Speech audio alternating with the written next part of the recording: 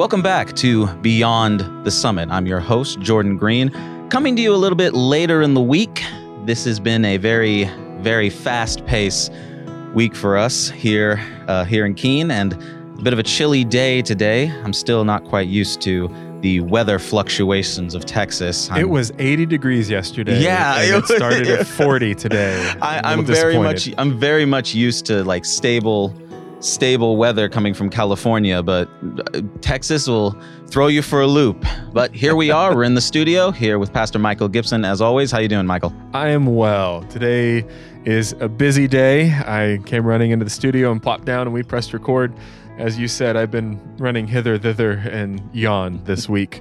He's getting ready to leave on a trip, going with our academy on their music tour. So a regular work week is crammed into 2.5 days instead of 5. Yeah, well, then in that case, let's just get right into it. So a couple weeks ago, we talked about the gospel or the good news got legs. And we talked about Acts chapter 3, where Peter and John have performed their first miracle through the power of the Holy Spirit.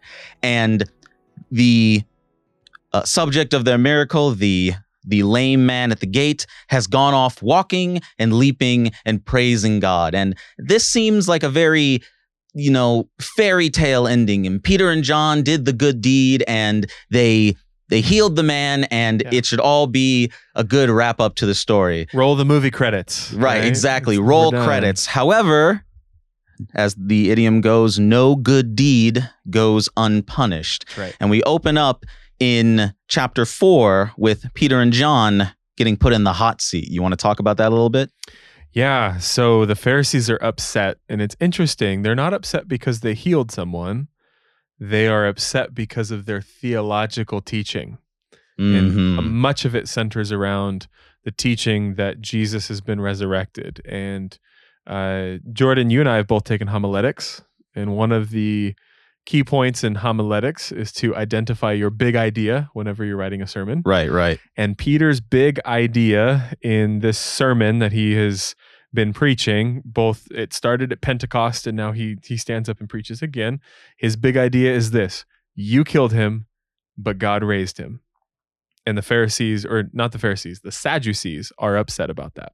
And I find that very interesting that the Sadducees are the ones who come in hot and ready to take some names, because as many might know, the Sadducees were the political left of the Sanhedrin. They were those who were very much engaged with the Roman Empire. They were very much on a manner of, let's work stuff out with the Gentiles. Let's be a little bit more religiously relaxed. But specifically, they had adopted a policy of limited spirituality or limited belief in the supernatural realm. They didn't believe in angels, and they didn't believe in the resurrection of the dead. So of all the groups to really get upset about this, it would make sense that the Sadducees would come down hard on Peter and John on this one. Right. And they're really what's crumbling because of what Peter and John are preaching is their authority. Because of their belief, the downplaying of the spiritual component of religion and the upplaying of the combination of politics entering the religious sphere and like you say, being more on the political and religious left, they're really feeling attacked, because if Jesus is who he says he is and he was resurrected, then God has some type of authority more than they do. And it deposes them of their seats of power, and they're uncomfortable with that. So naturally, they grab Peter and John, and they can't really do much with them in this situation because there's a bunch of people around and there's a bunch of people watching, and they don't really want to start a riot, the Bible says. And so they just throw these guys in jail. And what stood out to me is this is the very moment that the disciples had hitherto been afraid of. Before Jesus ascended, when he was recently resurrected, the Bible talks about the disciples hiding in fear, worried about this exact moment. And now this moment is upon them. Yeah. What do you think that says about kind of the real life feelings of Peter and John in this moment before they really go out there to start, preaching? I see in Peter and John a confident boldness. The Holy Spirit has come upon them, and they just seem ready. Like they're not really caring what other people are thinking about them. And they're putting it out there, they're telling it like it is, and they're being very unapologetic about it. Mm. And I think that definitely takes a certain type of spirit power, because I think often we tend to divest biblical characters of emotion. Yeah. Sometimes we tend to, in order to vault up their faith or to vault up their courage in our own eyes, we kind of take away their in the real moment emotions. And I look at this story and I can see Peter and John riding this high of like, yeah, we just did this thing by the power of the Holy Spirit. And here come the religious leaders and the teachers of the law. And they're asking all these questions like, well, whose authority to do this? Who gave you the paperwork to do these miracles? Who are you talking to? Who's this Jesus guy? We killed that guy. Who are you? And I can imagine Peter and John kind of being like, I mean, we kind of just, even with that holy boldness, I think that there does come a little bit of trepidation. And I definitely can see that even in our own lives, speaking to how we approach this idea of holy boldness, do we ever feel like that no good deed goes unpunished? That understanding that if you do good in Jesus's name, there's going to be an oppositional force to you. Yeah. Yeah. I think that fear can be paralyzing. But I think we have to come back to, if we truly believe the Holy Spirit's going to be doing what the Holy Spirit says he's going to do, then in spite of that fear or that trepidation, we step forward. And I imagine in verse 8, when the leaders come to Peter and John and they're making the accusation, by what power or whose name have you done this? And then it says, Peter, filled with the Holy Spirit, said to them, and he launches into his response. And that concept of filled with the Holy Spirit, I mean, we've seen that the Holy Spirit poured out at Pentecost. Mm-hmm. Looked at that a couple weeks ago. But I imagine in the same way that any of us pause to take a breath before we begin to speak, that breath symbolized that infilling of the Holy Spirit. And so Peter pauses, breathes in, and he's filled with the Holy Spirit, and then he responds. And so I think when we're facing those moments of trepidation and anxiety over how we might be perceived, or someone's being antagonistic towards us because of our beliefs, pause to take a breath. And different Christian traditions call these breath prayers. And it's kind of the concept of one of the quintessential examples in scripture is when Peter's walking on water after Jesus has invited him out. Right. And Peter takes his eyes off Jesus and begins to sink below the water. And about all he has breath to say is, Lord, help me. And then he's in the water. I don't know, Jordan, if you've ever jumped in a pool, but I don't float super well. I don't float super well either. Sink to the bottom. There is no like slow drop down. You don't have much time, right? And so in the same way that we have breath, I think that drawing of the breath in is a symbol of an infilling of the Holy Spirit.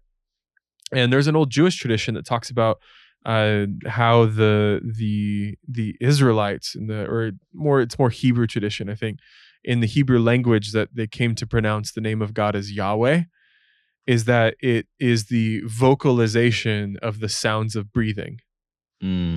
So through breath, you can, and I'll try to demonstrate it. Hopefully it's not too weird. If you're listening to this with headphones, you're going to get some ASMR treatment right now. Yes. But the word Yahweh, you can say with breath.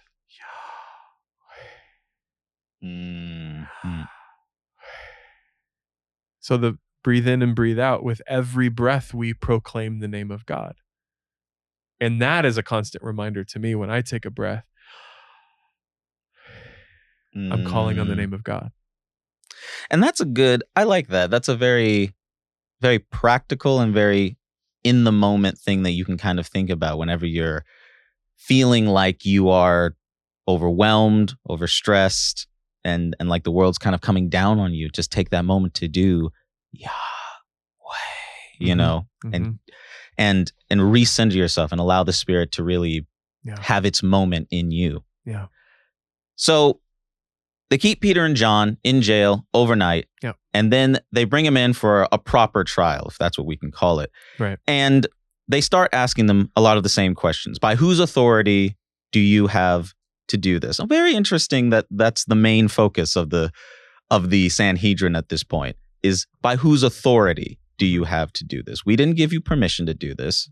We didn't give you didn't sign off on the right papers. You didn't fill out you don't have a badge. You don't have, who told you could do this? And if there was ever a time for Peter and John to hold back, this would be the time to do it. The Sanhedrin kind of said, all right, we're going to give you 24 hours to think about what you just said. Yeah. And then we're going to bring you back into the office and we're going to ask you the same question and see if your answer is different. Yeah. And yet, what does Peter do here?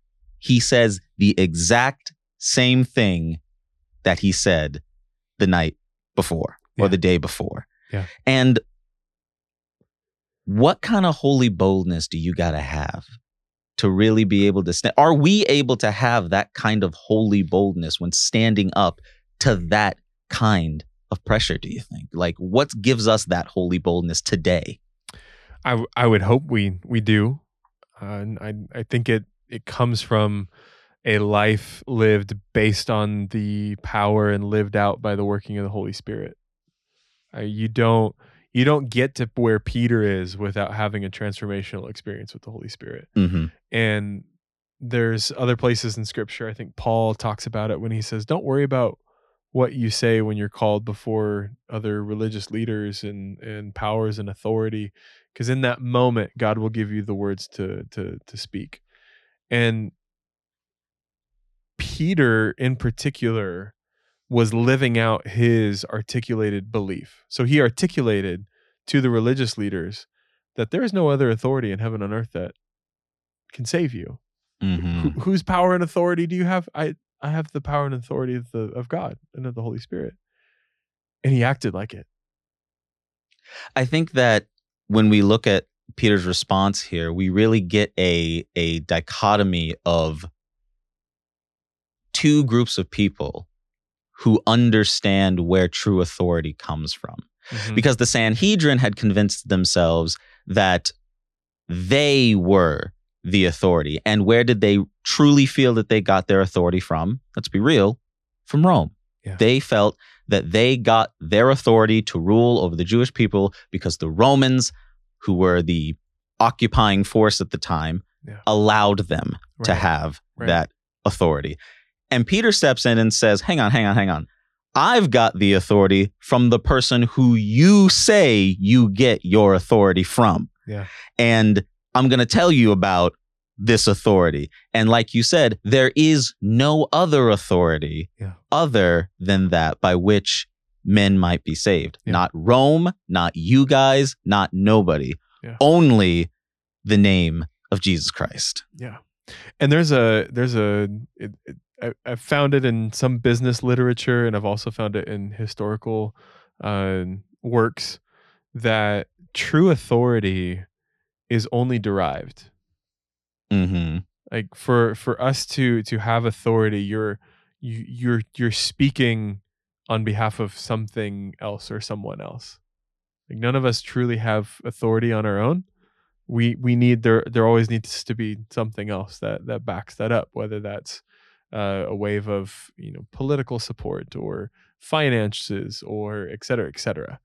And Scripture talks about how every other authority on earth, kings, kingdoms, religious powers, all derive their authority from God, and they don't have anything but by God's grace and mercy. And so you're exactly right when the religious leaders stand up and say, "Whose authority do you have?" Well, Jesus, Holy Spirit. And the subtext or the implication, I think, is I'm claiming the same authority that you're claiming, but I'm using it appropriately. That there's a misuse of authority and power by the Sadducees and the religious leaders in this context. Let's spend a second on that, because what that made me think of is, I like what you said about that idea that authority must be derived from somewhere. Yeah. And I think it's worth examining for a minute that often we find ourselves in the same situation as the Sanhedrin, where we feel that our authority over anything is somehow our birthright, something that we have deserve, or something that has been given to us by some other authority other than God. A lot of, this can go a lot of different ways. Many politicians might believe that they have authority to do what they do because the state has given them power to do it. Yeah. Many of us might feel that we have authority over our children, over our family members, over our friends, over our relationships, even to a certain extent, authority over ourselves. You guys know I couldn't go a week without talking about C.S. Lewis, in that he says in one of his books, the problem with humans is not that they lack a good God. The problem is that each one of us wants to be our own God. What do you make of that? Yeah, I think that the way that God created us was so that we would be rulers and gods in our own right. Now, I know that's kind of an interesting statement to make. But you look at what God did for Adam and Eve in the garden. He gave Adam and Eve power and authority to rule over this earth. And God created humans to have that ruling of power and authority on this earth. And so intrinsically in our creation, we're built to hold that power and authority and to work on it. The challenge when evil comes in is that we want to use that power authority not for someone else's benefit, but for our own benefit. And so I'd agree with Lewis on the fact that we all want to be our own gods. Like we're survivalists. We're survival. I think evil has created us to be survivals of the fittest, that we're self-preservation machines. Like we want to always do what's in our own best interest. And what Jesus modeled when he came to this earth, he says true power and authority lies not in how you govern people, but in how you serve people. And so he flips it around and he says, the greatest among you must become the least, the servant instead of the master. That's what I'm calling you to be. And we see that proper use of authority always makes the one who's exercising authority be in a position of service while uplifting someone else. And I think about, you're mentioning the different relational dynamics and relationships that we might have. And a further thought on authority always being derived from someone else. Even in those relationships, we only have the ability to speak into someone else's life to the extent that they allow us to do that. Right. You have to give somebody authority over you in order for them to even affect, anything that you do. So authority really lies in submission and in surrender. That's where the real power and authority come from. And it's like we said last week, anytime God feels like he's taking something from you, he always gives it back to you. So if you feel like you're submitting yourself to that authority, rest assured that God's true purpose, once he's gotten rid of all of the clamor of self-will and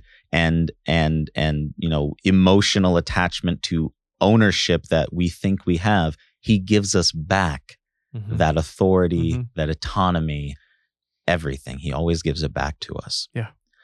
So that's the abuse of authority. And Peter just really brings the house down in this discussion with the Sanhedrin, in this trial with the Sanhedrin.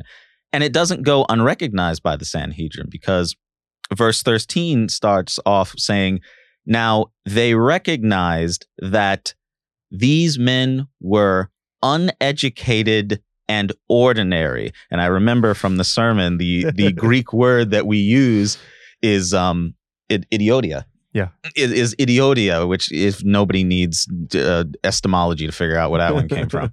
But they realized that these guys were uneducated idiots. Yeah. But the very next phrase says, and that they had been with Jesus. Right. These guys may be idiots, they may be uneducated, but they've been with Jesus. Yeah. What does that say in those few lines about what being with Jesus gives you the ability and the authority to do?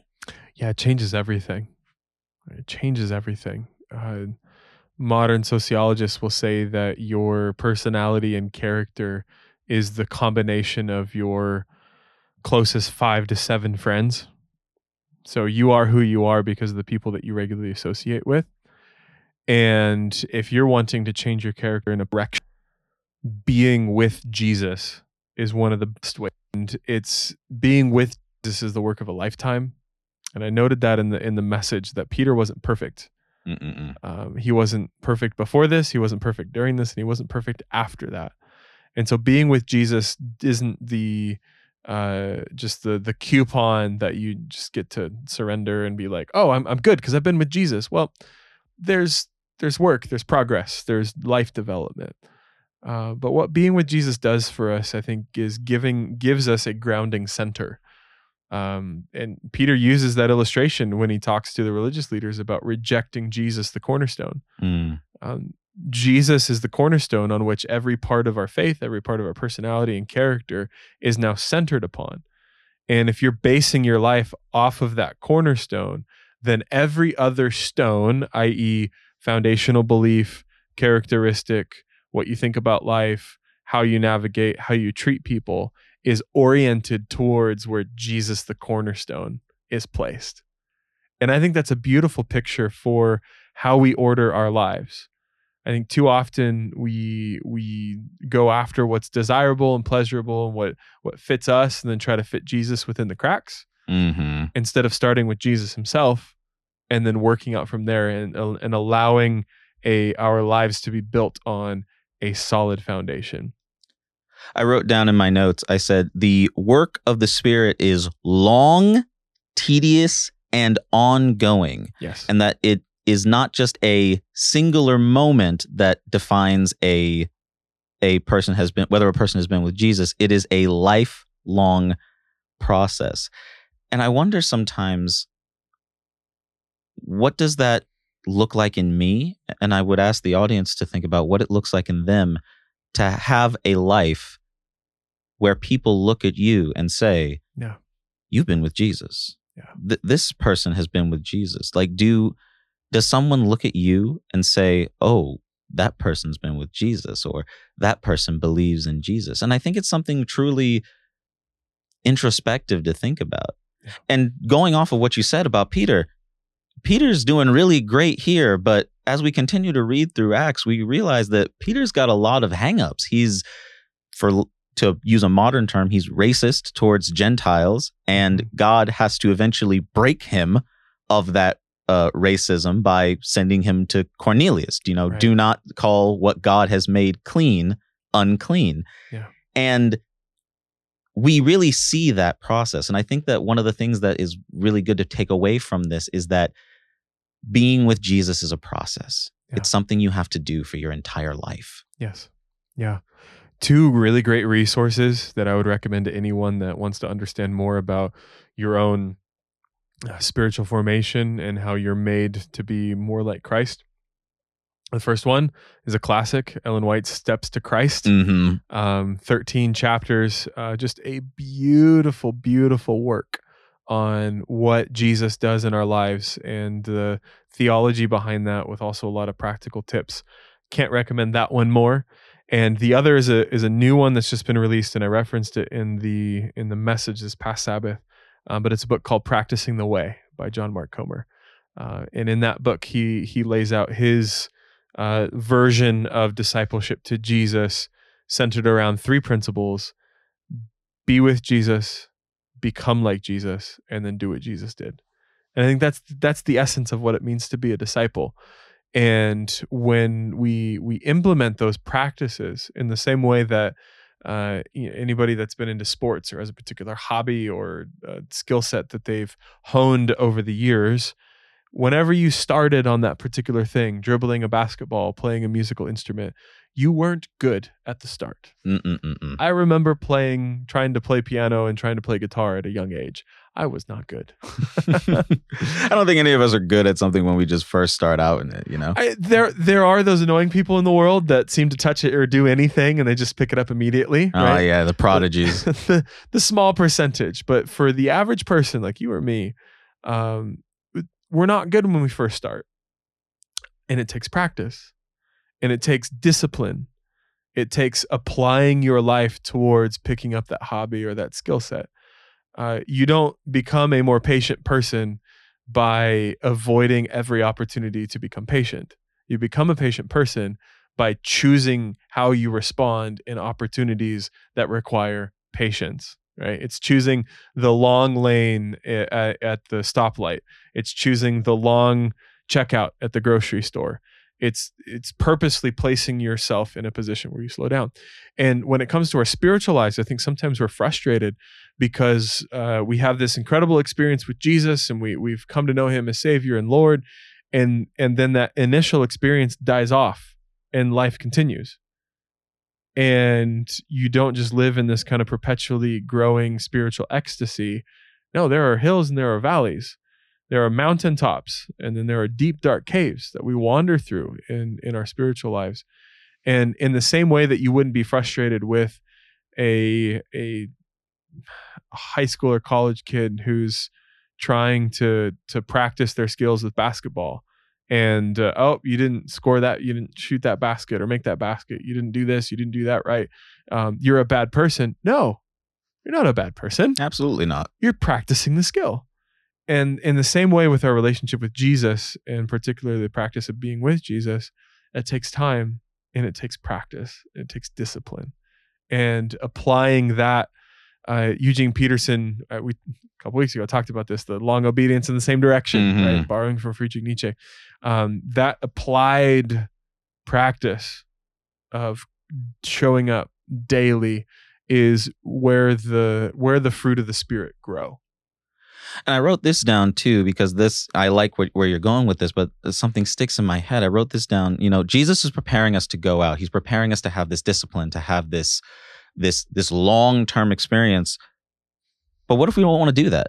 Like, what if we don't want to have to wait on this experience to happen to us? We just want to go out there and start doing, and we don't want to have to put in the work. We don't want to have to, because effort is hard. Yeah. And I think that's something that needs to be acknowledged. Effort is hard to do. Discipline is hard to do and to maintain. I've had to struggle recently in adjusting to a new job, disciplining myself to continue to go to the gym, because it's so much easier for me to just come home and lie down and go to bed. And I don't want to do it. I don't want to get up and go to the gym. Yeah. But I know that I have to. And the thing I want to ask here is, what do you think are some of those things that obviously Peter and John didn't hold back here, but what do you think are some of the things that are holding us back from really achieving that holy boldness? I think it's living an extremely comfortable life. And we live in the United States of America. Mm-hmm. We may not always agree with the politics and policies that are in place. Right, of course not. But when was the last time that you got pulled over on the side of the road and somebody told you had to go do this or go do that? Like, we live free lives where we are the captains of our own ship. We have that authority. We have that authority, right? So I think there's the culture in the country within which we live provides an atmosphere of extreme comfort. And when we're comfortable, we're not apt to change. Because why change, right? I'm in a comfortable position. Mm.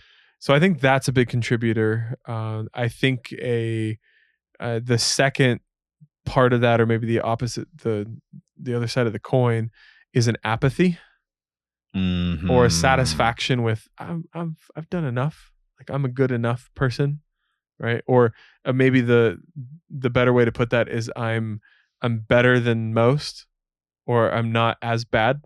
Right. I'm not as I used to be. I'm not as bad is a huge one that I hear so often in our churches and in our institutions, is that, well, I may be doing this sin, but at least I'm not as bad as insert this group here. Whatever. And so I'm good. Yeah. And so we play that comparison game, and it really makes us apathetic to our own spiritual condition. And really, a life with Jesus is a regular and deep surrender. And the surrender that we give today, it's like a compounding interest on a bank account. Mm-hmm. It feels small right now.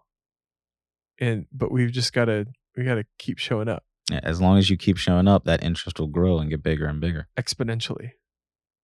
But we don't see that in the moment. And it takes the daily surrender on our knees before Jesus. And really what life is about is giving ourselves to God in order that he might give ourselves back to us. Mm-hmm.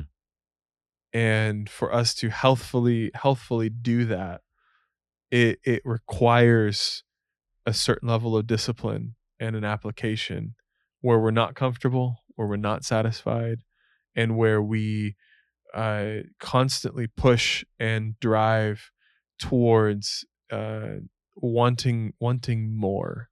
That we open up this thirst and this desire inside of our souls for more of Jesus. Mm-hmm. I think that as we come to the end of this story, there's a couple of interesting points that I think the author Luke gives us. Number one, the Pharisees can't really find any fault with anything that Peter and John have done. So they give him a stern talking to, and they say, don't talk about that Jesus guy anymore. And Peter and John are like, right, sure, bet. And and they go home. But when they go home, the first thing that the believers do after Peter and John have told them this story is that they get on their knees and they pray. And they acknowledge God by a few names. They call him in verse 25, they say he is creator, revealer, and participator. Yep. Is God still those things today for us? Is he still creator, revealer, and participator in our journey to have holy boldness and to not be held back? Oh, absolutely. I took the homiletical liberty to kind of summarize the apostles' prayer and distill them down to those names. But yes, I absolutely. I've seen God show up in my life today, this week. He's absolutely participating in our lives in the immediate moment. And he's continuing to reveal himself to us. He reveals himself to us through scripture, through nature, through the relationships around us. And he's the creator, the one who creates. And all of creation finds their origin in God and in the name of Jesus. And I think that those principles, those names for God are foundational to our understanding of what our relationship with God can be like.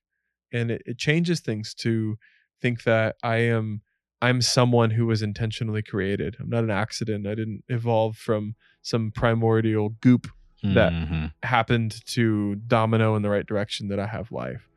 And that same creator decided that it would be important that he reveal himself to us. And he spent history doing that. And that revelation leads us to see how he participates in the ongoing history of my life and the people around me and the rest of the world. I like in the conclusion of this prayer, the believers ask for three things. They ask for God to hear the threats of their accusers. They ask him to give them this holy boldness that we've been talking about for the past couple of sermons. And then finally, they ask him to allow them to heal in the name of Jesus. Mm-hmm. Now, I also notice what they don't ask him for. They don't ask him to make all of their opposers go away. Yeah. They don't ask him to make them courageous in all situations, all the time, at every second. And they don't ask him to go move mountaintops and do miracles to be made famous for. They ask him to hear them, to pay attention and acknowledge them, to give them the boldness in the moment to do what he needs them to do, and to allow them to heal people in Jesus' name. Yeah. And I think at the end of the day, that's all we really need to ask for in that situation, to be able to be heard, to be bold, and to heal in the name of Jesus. And I think that's ultimately what it really means to be a part of God's church and part of his discipleship in this earth.